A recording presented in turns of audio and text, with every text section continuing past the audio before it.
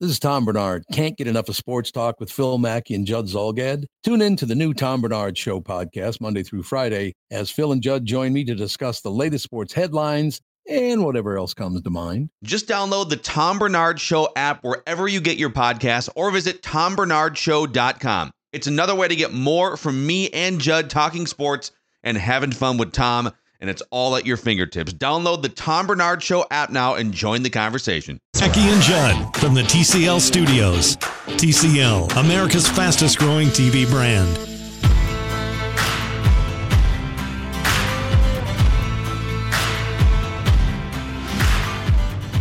All right, football hour time. Mackey, Judd, Matthew Collar joins us now, as he always does, at 5 o'clock. And Matthew, to get into the nuts and bolts of the Patriots-Vikings matchup on Sunday, Xavier Rhodes and Stefon Diggs both listed as questionable on the injury report. If the Vikings can only have one of the two in Foxborough on Sunday, which one are you taking? First of all, I'd like to say, remember that quack doctor in San Diego who said that Xavier Rhodes would be having season-ending surgery and maybe never walk again? Well, he's questionable for the game, so maybe don't follow that guy on Twitter. No, it just says questionable. We don't know what questionable means. It could be that his leg is questionable, may need amputation. Questionable to live. It's hard to say.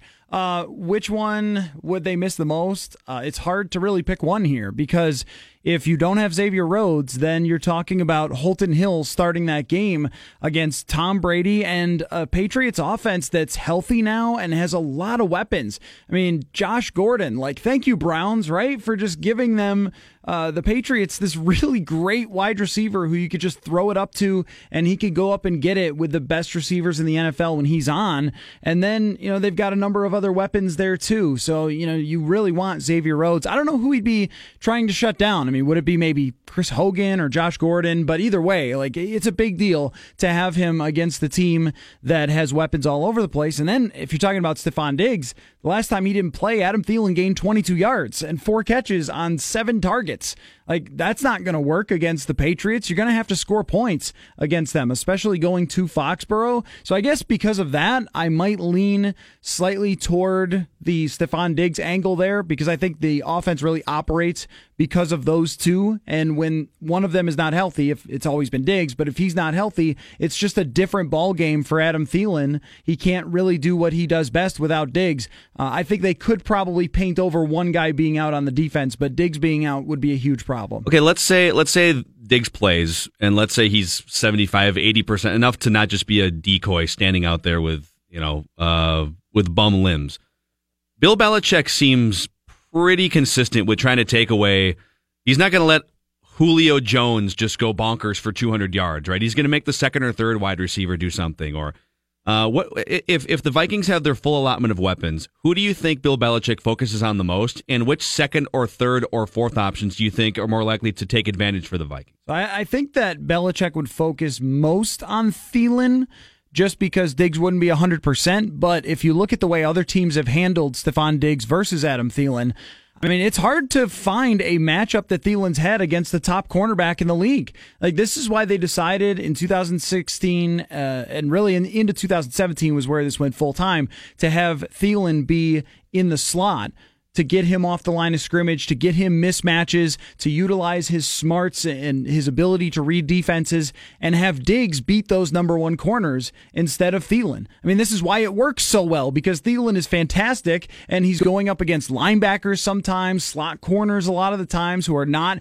those highly paid shutdown corners. Those are usually those guys on the outside. So I think that if Diggs is closer to 100% or looks good, it'll be Stephon Gilmore on Stefon Diggs. And Gilmore is one of the elite corners in the NFL. Pro Football Focus this year has him in the top 5. So he's a tremendous corner and a great signing for them. They picked him up as a free agent before last year, I believe. And what team?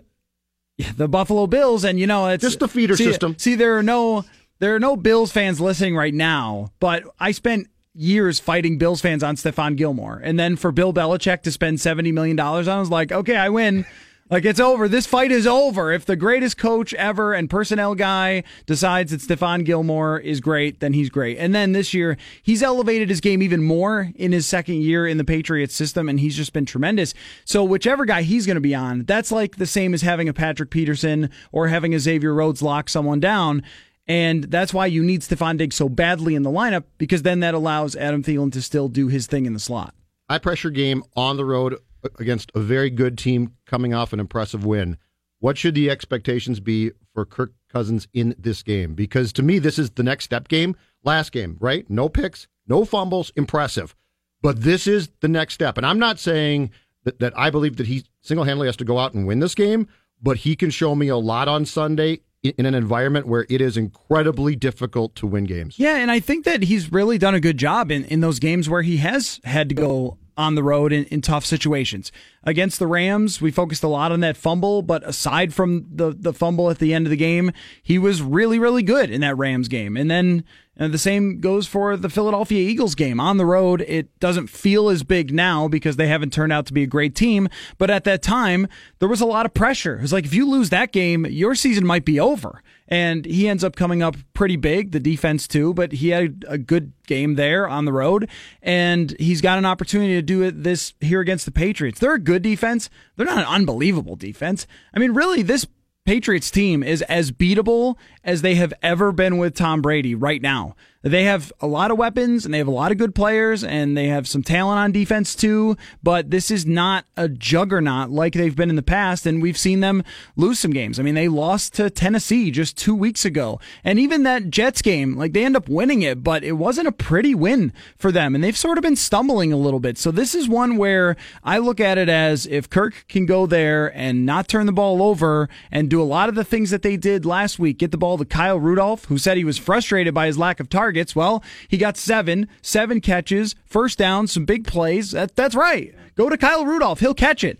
And Dalvin Cook, swing passes, things like that. If they stick with some of the simple changes that they made going into last week, I think that they can win this game. So, Collar and Judd, here, good news for the Vikings if you're scoreboard watching here. At least it could be good news.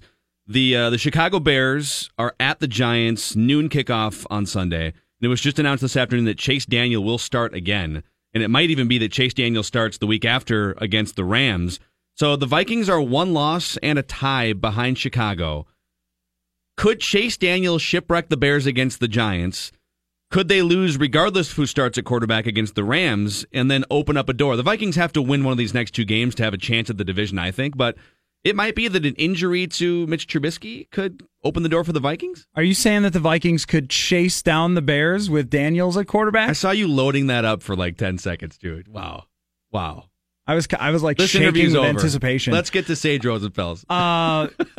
Well, the answer is, of course, yeah, they can. But I also think that Chase Daniel, now this might qualify as a hot take. Mitch Trubisky was bad this year. He was legit bad, like not good. The numbers, the fantasy numbers were decent, but when you watched back those games, and even the game against the Vikings that he tried in every way possible to give away with two horrific interceptions, he can run, and that's a different part of it that Chase Daniel doesn't bring.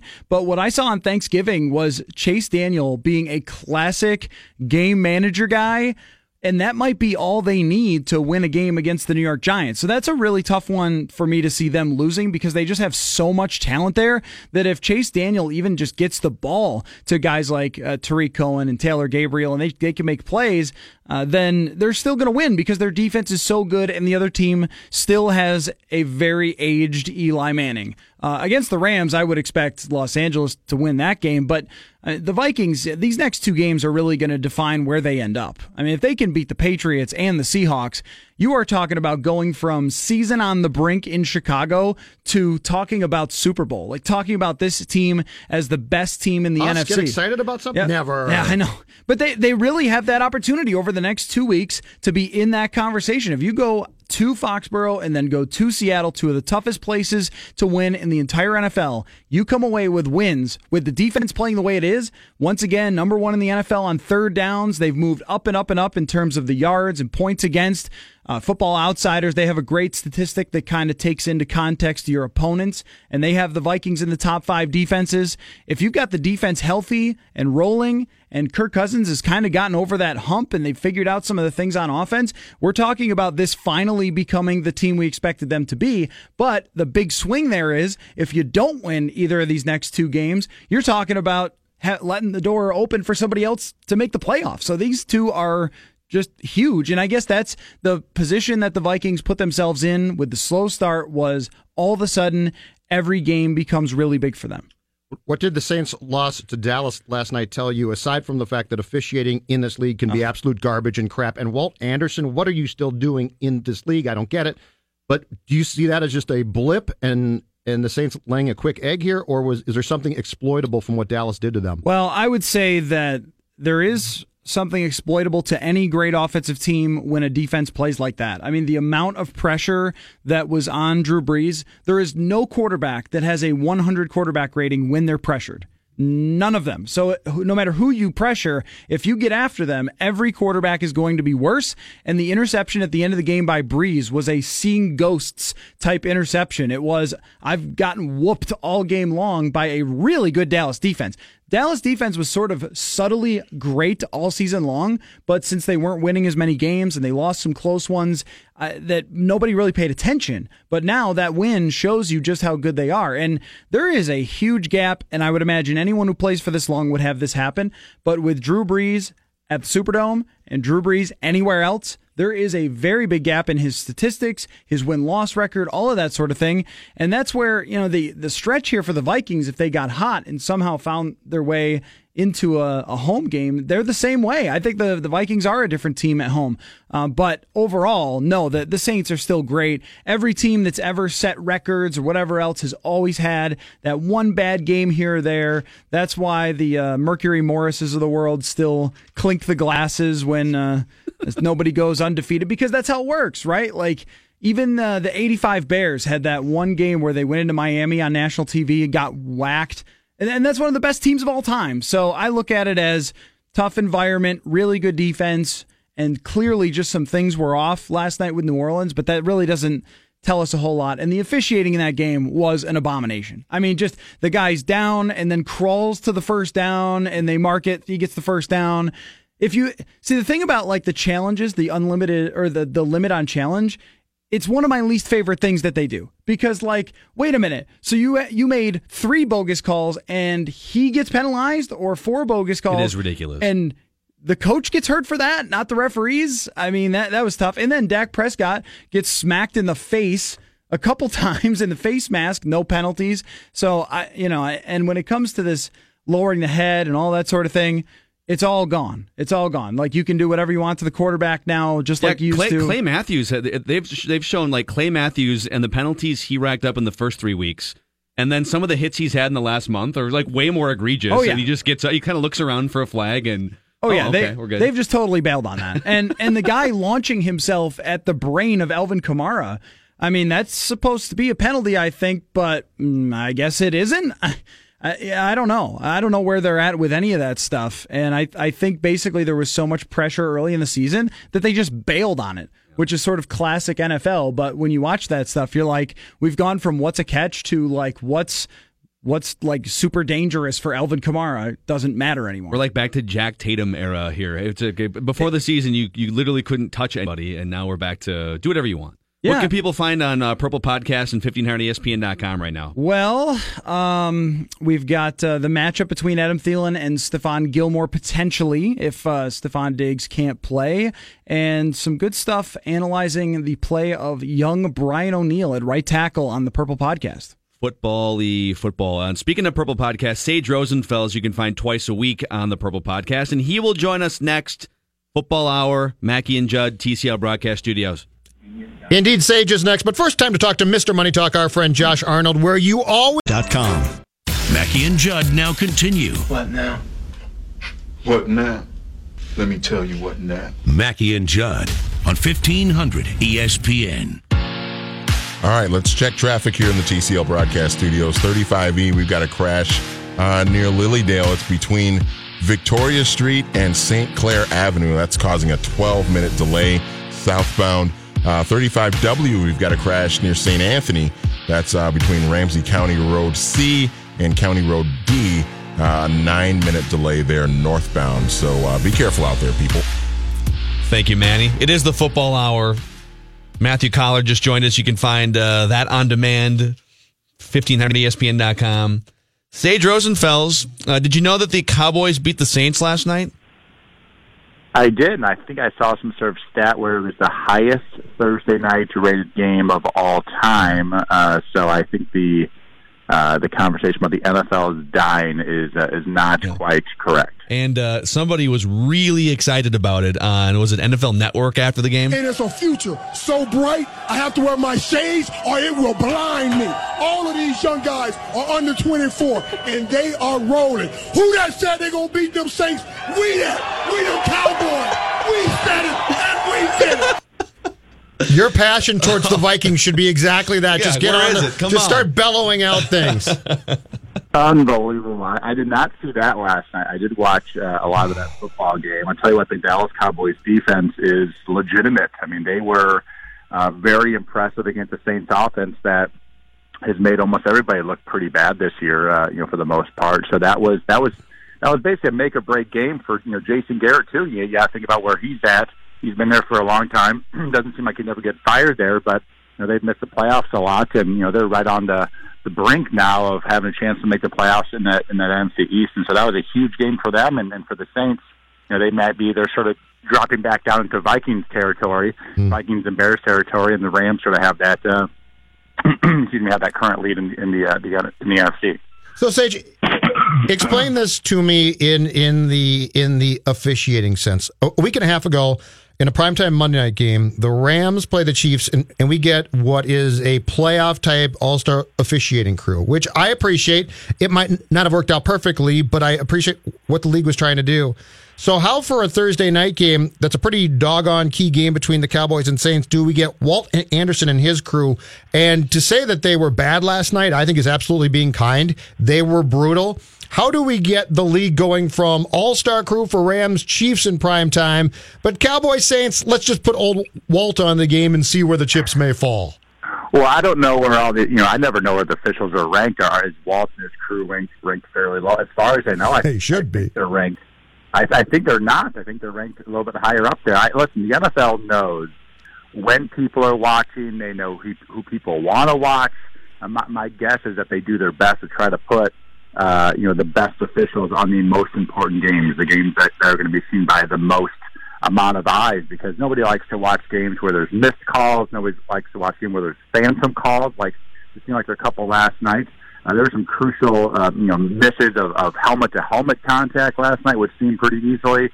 They did not do a very good job. But my guess is the NFL tries to get the best officials for the most important games. It's best for their product. In your playing day, what referee and his crew did you see and thought to yourself, this is not going to be good?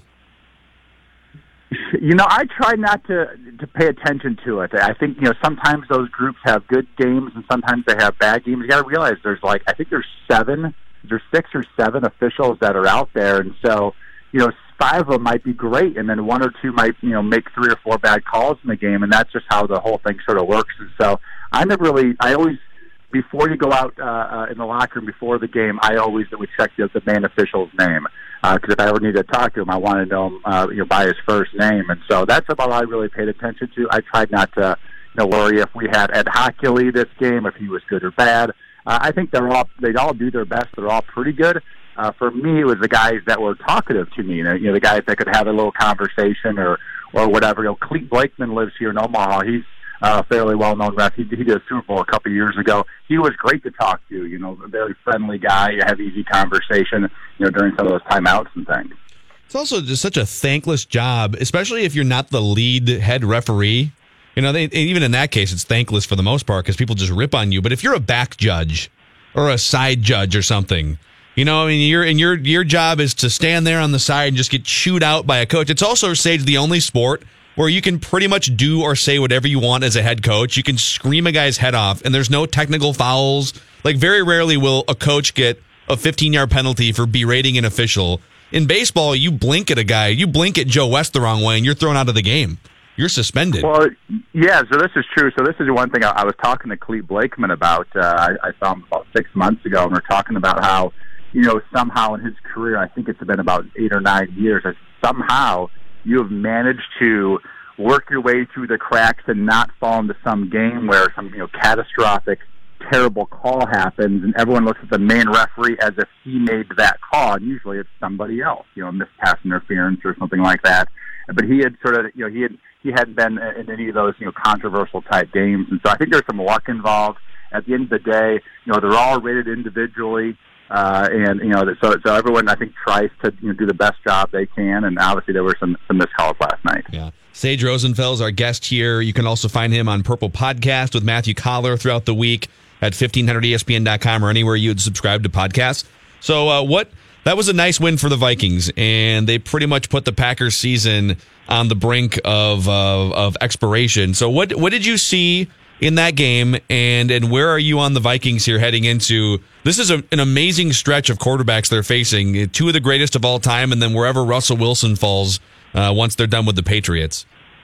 Well, to me, that was basically a must-win game, I think, for both teams. You know what? The two things I really brought away from that game. First, let's talk about the Packers. There is something different about Aaron Rodgers from the first snap of that ball game. People were talking about the end of the game. He didn't seem right, and he seemed like he was, been discouraged. He seemed like he had no energy and no fire early in that ball game. I'm talking first series. He just sort of seemed like, he's got a lot on his mind or something like that. Now obviously they lost. They're basically out of the picture of making the playoffs, and so there might be some big changes. Obviously, I don't think he's going anywhere. I just think he's been really frustrated for years, and I'm not going to speak for Mike McCarthy as much, but I definitely know Aaron. You could sort of tell in sort of like a sub underneath sort of matter that you could tell that he knows he doesn't have the talent of these other teams that he has to compete against week in and week out. I mean, can you imagine Aaron Rodgers on the Bears this year or on the Vikings this year? Those teams have, more weapons all over the place, better defense. I mean, who scares you really on that Packers defense? Right? Nobody. Nobody now. Matthews used to scare you, but nobody really goes like, oh, that's a key guy we got to stop this week. There's nobody on that Packers defense that really scares you. So, every team has usually star players around a star player. He does not. I mean, Devontae Adams is a good wide receiver, maybe top 12 in the league, but he's not Julio Jones. He's not really a game breaker, and that's what he's got to work with. And so I think he's really frustrated. I think there's going to be a lot of changes in Packer country this year. Now, as far as the Vikings, yeah, that was a must-win. And what's interesting about this team and about this, in particular, this offense, is I feel like they're playing similar to how they played 2 years ago when they couldn't really pass protect. Sam Bradford threw for an NFL record for completion percentage. They couldn't, 7-step drops and deep drops. They couldn't do those things, so they started resorting to some other things. And I think John DeFilippo finally started figuring that stuff out this last game. A running back screen that goes for a touchdown. Kyle Rudolph gets involved. Get the ball out of Kirk Cousins' hands and don't have him stand there back in the pocket, hold on to the football in these deep drops. That because that's when bad things generally happen. Whether it's an interception, you get some pressure, maybe a sack or a sack fumble. Bad things happen when Kirk Cousins is holding the ball deep in that pocket. So, Sage, what do you think that Belichick on Sunday is going to offensively be willing to give the Vikings? Because you got to figure that if Diggs plays, he's going to take him away. Same for Thielen. What's your best guess as to where Bill's going to say, okay, if this is going to beat me, it's going to beat me? Is it going to be Cook in the short passing game? What's your thought? Well, it is interesting. The every time we start talking about what will Bill Belichick do to another team, and they usually always say he's going to take away the other team's best player or what they do best and force them to do what they do second or third best. And so if you go off of that rule, you got to think they're going to do a lot of doubling of the two wide receivers, Thielen and Diggs. And I mean, even if they're on the same side of the field, they might have safeties on the same side of the field, which is going to leave Kyle Rudolph, Dalvin Cook, whoever the other players are, the other wide receivers, Robinson, on the other side, really one-on-one. Maybe you can just man up one-on-one, no safety help at all. I really imagine that being the game plan.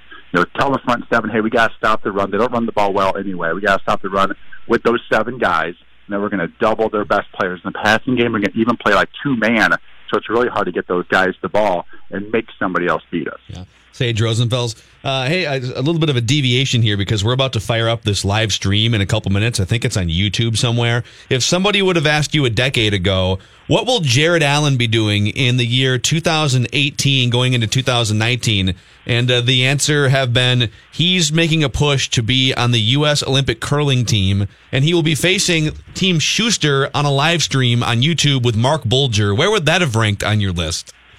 Well, that sounds about right, actually. To be honest with you, that's like the least surprising news of my day. I think that sounds about right. Either that, or he's in a rodeo somewhere trying to ride 1,000-pound bulls or 2,000-pound. I don't even know what those things weigh or whatever. But yeah, nothing really surprising with Jared Allen. I did see that earlier today. I've always thought that'd be a fun thing to do. I haven't had a chance when I've been up in the Twin Cities to hit one of those curling spots. But I've always thought that'd be a really fun thing to do. More of a drinking game, I think, seems like to me.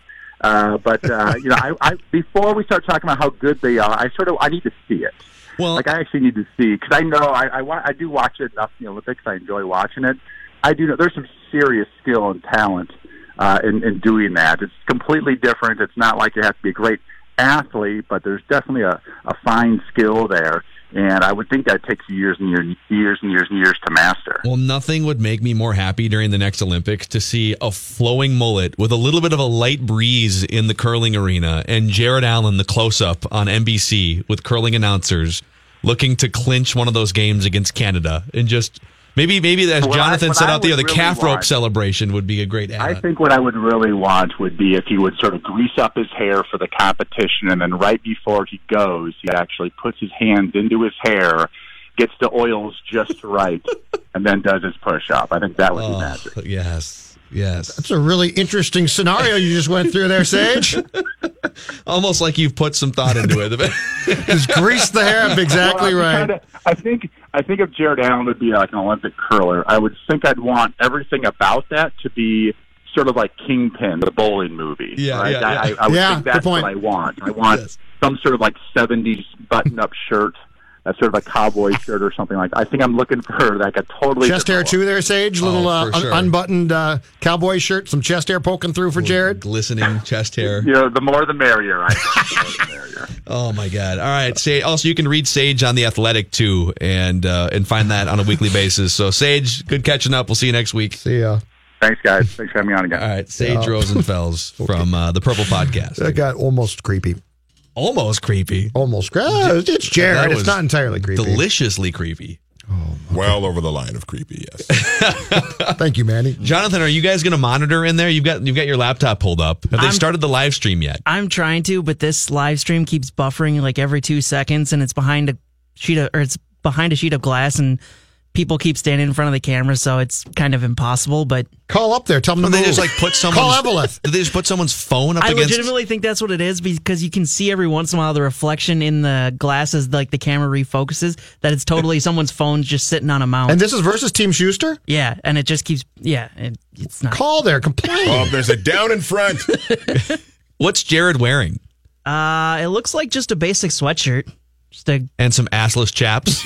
Yes, which is unfortunate because every time he's pushing off, you can just see it right in front of the camera. No! Don't go anywhere. More Mackey and Judd coming up next. Just hold your ass right there. On 1500 ESPN.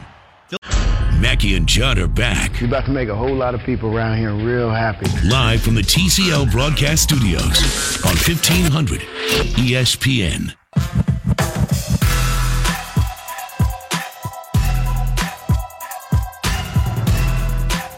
One of the big things that we talked about, and we've talked about it quite a bit, is third downs in the red zone. There's a lot of situations where it might be 3rd and 4 on the 7, right? And so if you get the 4, then you got a chance to get a touchdown. And conversely, defensively, you may have to play 2 areas there. You're playing 3rd and 4, but you're also playing a goal line. So that part of it, we need to be better at, third downs in the red zone, quite honestly. All right, I'm doing a little NFC North crunching here for you guys. I just want to run a couple things by you here. Okay. So the Bears are 8-3. The Vikings are 6-4-1, which makes it hard to just like off the top of your head to think of. But put it this way: the Vikings have to finish ahead of the Bears in the standings. And there's really, unless the Bears tie, there's really no way that they're going to, they're either going to finish ahead or below the Bears. So it's like the tiebreakers are kind of irrelevant because there probably won't be a tie to break in the NFC North, correct, right? So the Bears are 8-3 right now. If the Bears get to, let me see here. If the Bears get to 11 wins, the Vikings, I don't think the Vikings can catch them, right? If the Vikings run the table, they finish 11-4-1. I guess 11-4-1 beats 11-5. It does. Right? It does. Yep. Okay. Yep. So the Vikings need the Bears, unless the Vikings run the table, which I guess I just predicted and write that down. Yes, you did. The Vikings have, let's say the Vikings have one loss in them and they get to 10-5-1. They'd have to finish ahead of the Bears. So they need the Bears to go 10-6, which means the Bears would have to go 2-3 the rest of the way. So let's just say it's going to be really tough to win both of these next two games, but you can win the last three, including the Bears game, to get to 10-5-1, which is still tough, but it's doable for the Vikings, okay? Okay. To win the division, they would still need the Bears to go 2-3 in their final 5 games. But I present to you a backup quarterback against the Giants on the road this weekend. Chase Daniel is starting for the Bears. A home game against the Rams on December 9th. Now that's a West Coast Los Angeles team of finesse offense going into the Midwest in December, Windy City, against that defense. Cold. Bears are probably favored in that game, or at least it's a push. That's a tough game for the Rams. But the Vikings in Week 17 at US Bank Stadium. I feel like, at least this is just me talking here, a couple weeks ago when the Vikings lost that game to the Bears, I wrote off the division. But based on the Bears having a backup quarterback and a couple really tough games, they also have to play a desperate Packers team maybe Week 15 if the Packers roll off a winner. I'm just saying, if the Vikings, I know you laugh at this stuff, but no, I do. If the Vikings can go 4-1 the rest of the way, and the 3 games at the end they should win, Lions and Dolphins, and beat the Bears at home and split these next 2. It's not that unrealistic to still win the division here. We're not talking about the 1985 Bears. So the Bears here, okay? have to go what? The Bears happen? If the Vikings win 4 of their next 5, the Bears would have to go 2-3 over that stretch to finish 10-6, thus behind the Vikings at 10-5-1. So the Giants and the 3 losses would potentially be Vikings, Rams, and either Giants or Packers. I don't think they're losing to San Francisco. And the Packers game is in Chicago, right? And it is in Chicago. That's against the downtrodden Packer team that I think is quitting. So Sunday's game at the Giants is the imperative game for them to lose then. They've got to lose that game. If you lose that game, I could see there being an outside chance because I think the Packers are done. Like people say, well, the Packers schedule is not that. I think the team I saw on Sunday's checked out. They're just done. It's over. They're not going. They no longer care.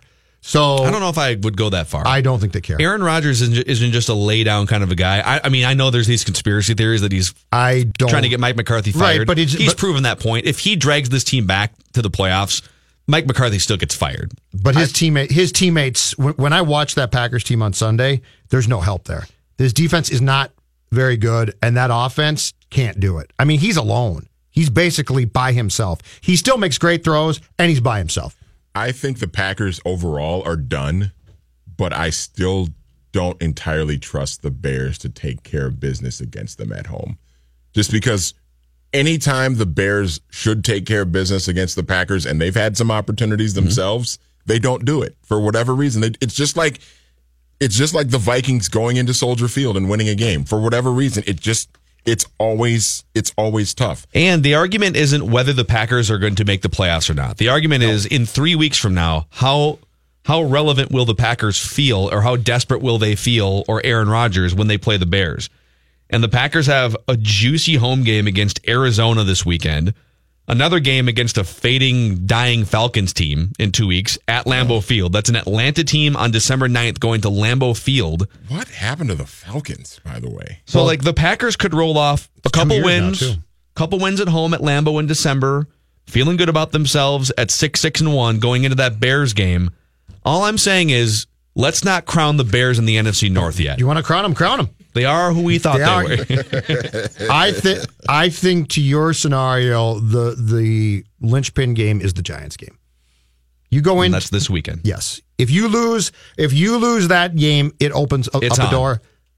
But That's good. I'm sorry, Jonathan. What do you got for us? I was just saying I have a score update for you. Oh, if you want it. Oh, you can see it now. The curling? I just went onto something called curlingzone.com, and they're doing. I've got that bookmarked. Yeah. Right? Really? No. I was going to say, huh? Wait. Let's go to the Jonathan Harrison curling sports desk here. Wow. What do we got? Look at this. In the second set, Team Schuster leads 1-0. That's not good for Jared Allen's future. Nah. It's not surprising, though. There's 8 sets. So Why would you have time to make it up? Why in your first 6 months of curling would you go against the best team in the world? Well, it's not like they sense. requested to go against them. It's just how the draw landed. Man, I suppose. And that's your first match in this tournament. You know what this is? This is 1980 U.S. Olympic hockey team against Russia. We need against all odds. John, I told you the other day, I believe in them. They're gonna win. We need Jared Allen to come out of nowhere and win just like the U.S. hockey team did. It needs to happen. We'll wrap with Royce. Maybe we'll get Royce's thoughts. I guess. You can go in the front door, you know. Bring it back. I said you can go in the front door, like the front of the building. It says Not you today, can. I don't. Well, that's not what I saw yesterday. Maybe I'll try the Legacy Gate. Maybe I can. That's open too.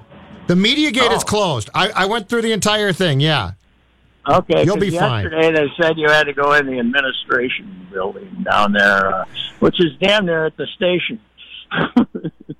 I don't know. I think we could have saved about $400 million. So, but that's okay. Arden Hills, it should have been outdoors, right? But you know which $400 million that would have been saved from, right?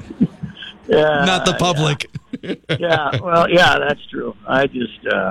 I'm afraid I might get hit in the head with a goose. I'm afraid to ride over there. One might fall down, and and they crap a lot too. Wouldn't that be something if you, as a goose was crapping all the way down and then landed on your head and then died? That would be terrible.